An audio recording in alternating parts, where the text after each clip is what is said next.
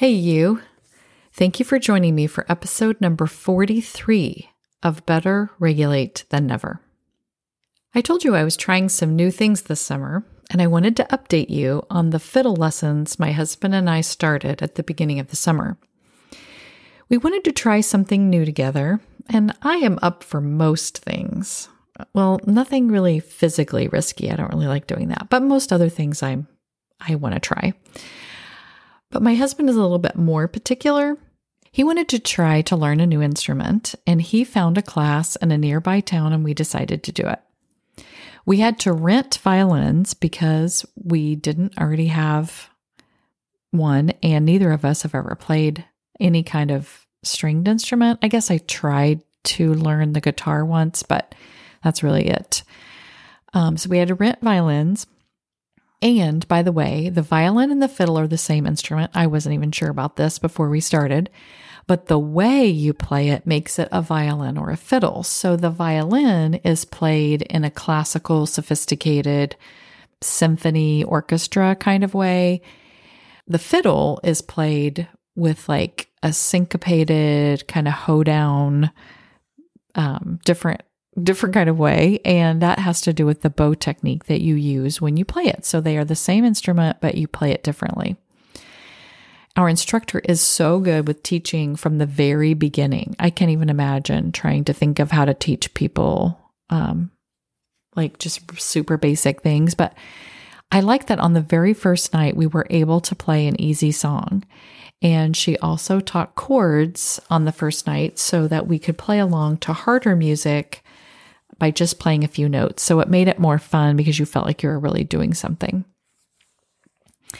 That night, our instructor told us to practice at least 7 minutes for 7 days until we met again in the class the next week.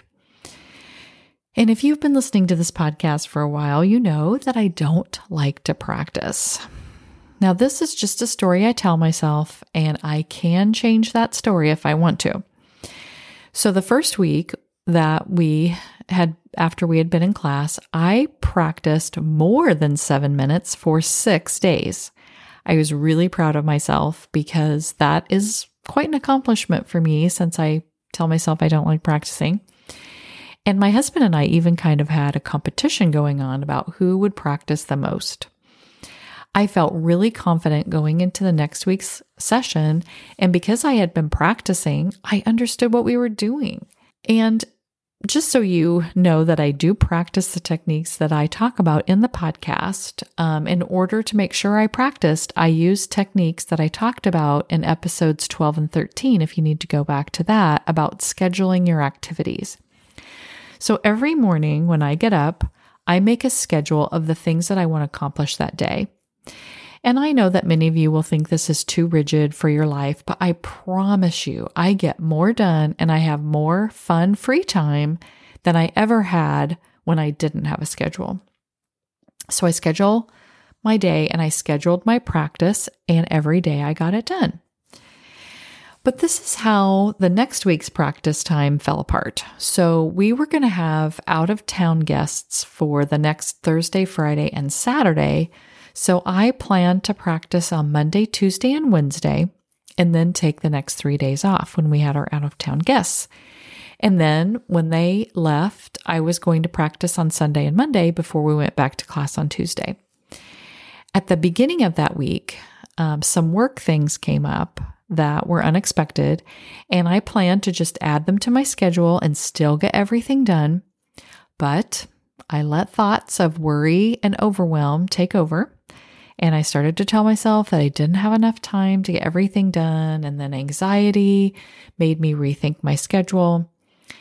So I told myself to prioritize, and I decided not to practice for 3 days because then we had the extra guests that I was already planning for. So sometimes we do need to be kind to ourselves and reprioritize our activities, but I really think I was just avoiding practicing. And so I was almost glad that I had extra things came up, because then I could make an excuse that, oh, well, I don't have time to practice. So I think that's what really happened. But anyway, so what ended up happening, because of my thoughts of overwhelm and anxiety, I didn't practice at all the next week, even though our guests were gone on Saturday.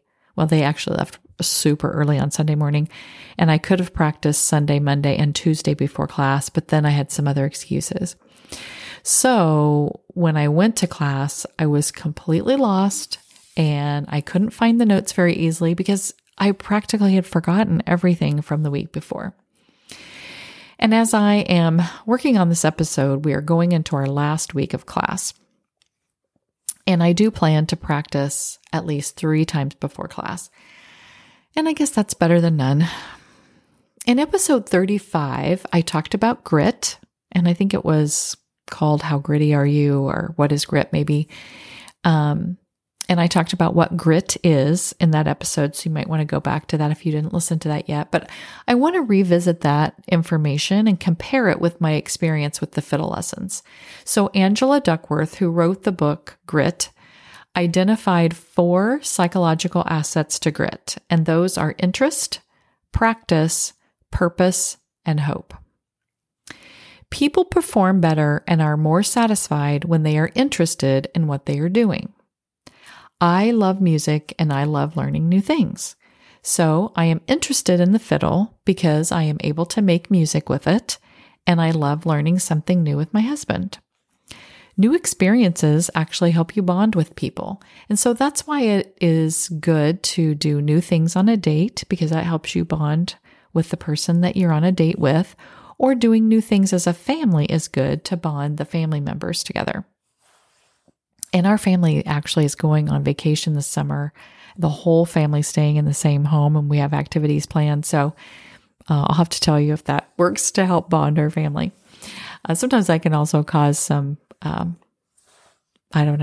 tension. So we'll see how that goes. Sometimes you have to learn how to be interested in something. And I know that sounds kind of, opposite, or maybe doesn't make sense, but sometimes interest isn't immediate.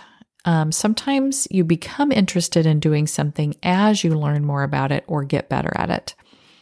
At first, learning an instrument can be very frustrating and complicated, and it is very frustrating and complicated, but as I'm learning, I'm becoming more interested in it. And I think learning a new language could feel like that.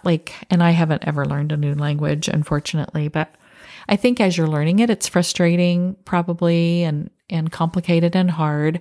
But as you learn it and start using it, maybe in a different country, that could make it more interesting and fun. So you can work through some of that overwhelm and frustration to get to the interesting part. But there is examples where you are not interested at all. And so then it can be really hard to push through the difficult part to get to the interest. I know that's what's tough about school. There are some subjects that we just don't find interesting, and that makes it hard to push through the frustrating learning, practicing part because you're not interested in the subject. Unfortunately for school subjects, you do have to force yourself through at least enough to pass. So please ask adults for help in getting through that overwhelm. The adults in your school want to help you with that, and even your parents can give you pointers on how to get through subjects you're not interested in. We have all had to do it, so I'm sure they have some pointers on that. We also need to stop telling ourselves that we hate something. If we have to do it, saying we hate it only makes us feel worse and makes it even harder to get the work done. We need to find some neutral thoughts about those subjects. Instead of saying, I hate math, we should say, this math is good for me to know for my future, or learning how to do this math is good for my brain. Remember, we get to choose our thoughts, so choose thoughts that serve you, not thoughts that make you dread what you are doing or make you unnecessarily suffer. I had to change my thoughts from, I hate practicing, to, practicing will make this easier, or learning to play this instrument will be fun to do with my husband. And that is true. Now to the asset of practice, which is what I was just talking about hating. There is a theory that it takes 10,000 hours of practice to become good at something. Now, there is truth in this theory because it does take time to be good at something. Our fiddle instructor says that it will take a year to feel comfortable holding the fiddle and the bow, and even to feel confident with finding the notes. So of course it does take time and hours of practice. That is true for everything that we will ever do that is new. We can't remember how much practice it took for us to learn to walk or to learn English. Well, if you are an English speaker, primarily an English speaker. If you ever get to spend any time around a baby or a toddler, you can see the endless daily practice it takes to learn new skills. And babies and toddlers never give up. They just keep falling down and getting right back up. The falling down and pulling themselves up a lot when they're learning to walk actually strengthens their muscles so that they can even hold their weight to stand. So the falling down and getting up is actually part of the process. That's actually how they are able to walk. And when babies and toddlers are learning to use words, there are adults around them to praise them when they use the words correctly and to help correct and teach them words when they are not sure of them. It is not just quantity of time to practice, but it is also the quality of the practice. This is where I messed up with piano practicing. Sometimes my mom would force me to practice, and when that happened, I would just play songs that were easy and fun, or I picked out new popular music instead of the music I was working on for my lessons. I didn't want to work on the pieces that were hard because it was frustrating and sometimes overwhelming, but practicing what we already know how to do or are good at doesn't make us better. We are just going through the motions to say we practiced. I would guess that that is what a lot of us do. We say we want to master something or get better at it. So we try to get those 10,000 hours in. But if those 10,000 hours are spent with things that we already know or are just fun fluff stuff, we aren't really getting better. Cognitive psychologist Anders Ericsson found that experts in their field practice differently. He calls this practice deliberate practice. In his research, he found that experts practice with goals. First, they set a stretch goal. That means a goal that is just out of their reach physically or mentally. The expert zeroes in on one narrow aspect that they need to improve. The expert analyzes how they perform and finds those parts that they still don't know how to do, and then practice is focused on that one part.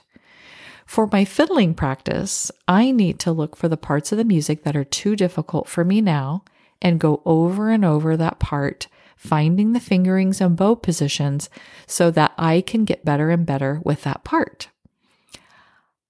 What I want to do is just watch a video of the instructor and play chords in the background because it's fun.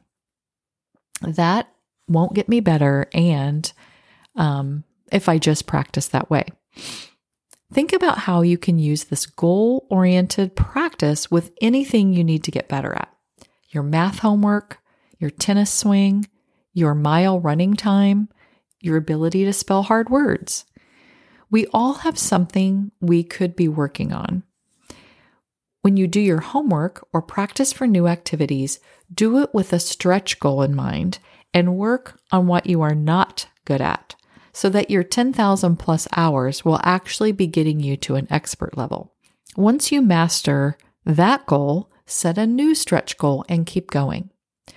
Doing deliberate practice will not be fun and will probably be frustrating and even sometimes painful if you are improving yourself physically.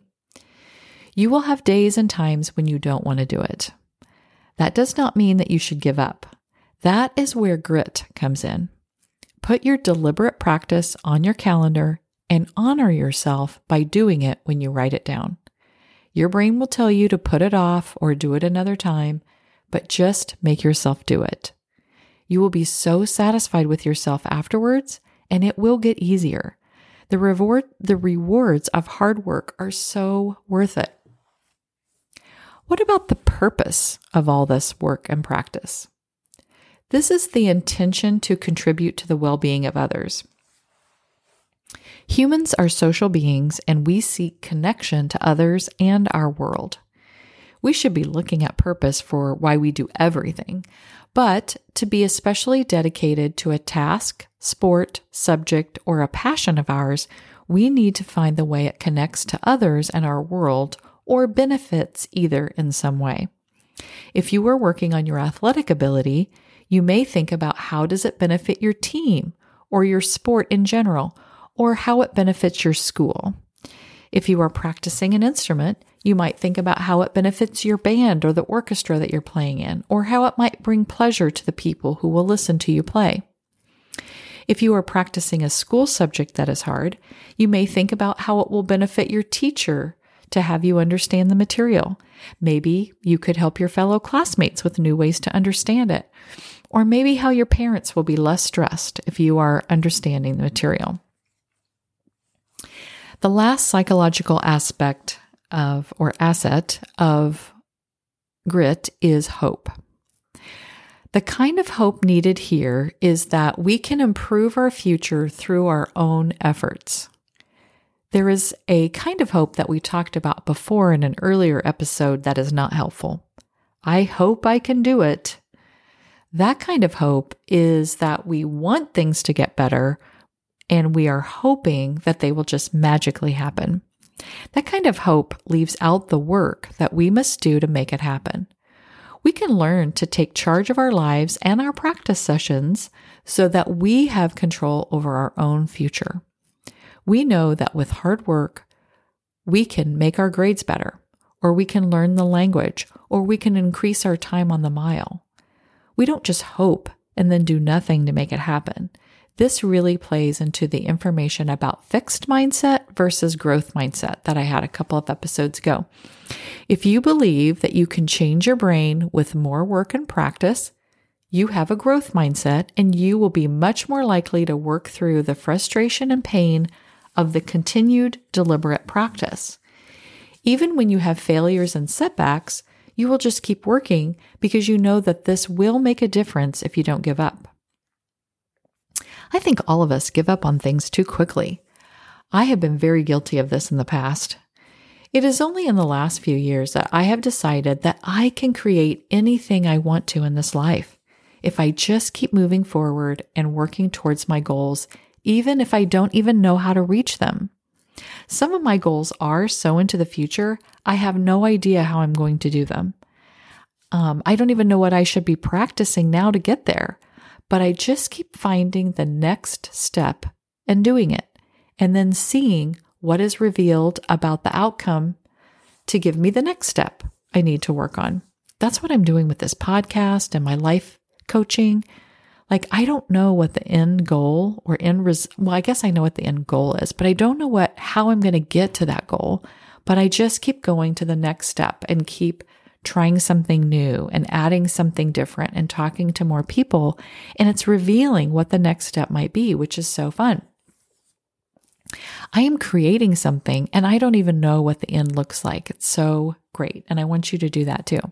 That is what you all should be doing right now. It is such a relief to me to know that I have so much more control than I thought I did. If I knew this when I was your age, I can't imagine what I would have created. Well, I am going to do it now, and I hope these episodes are inspiring you to create and improve all the areas of your life. Every day you get to choose your thoughts. Choose wisely. Talk to you soon.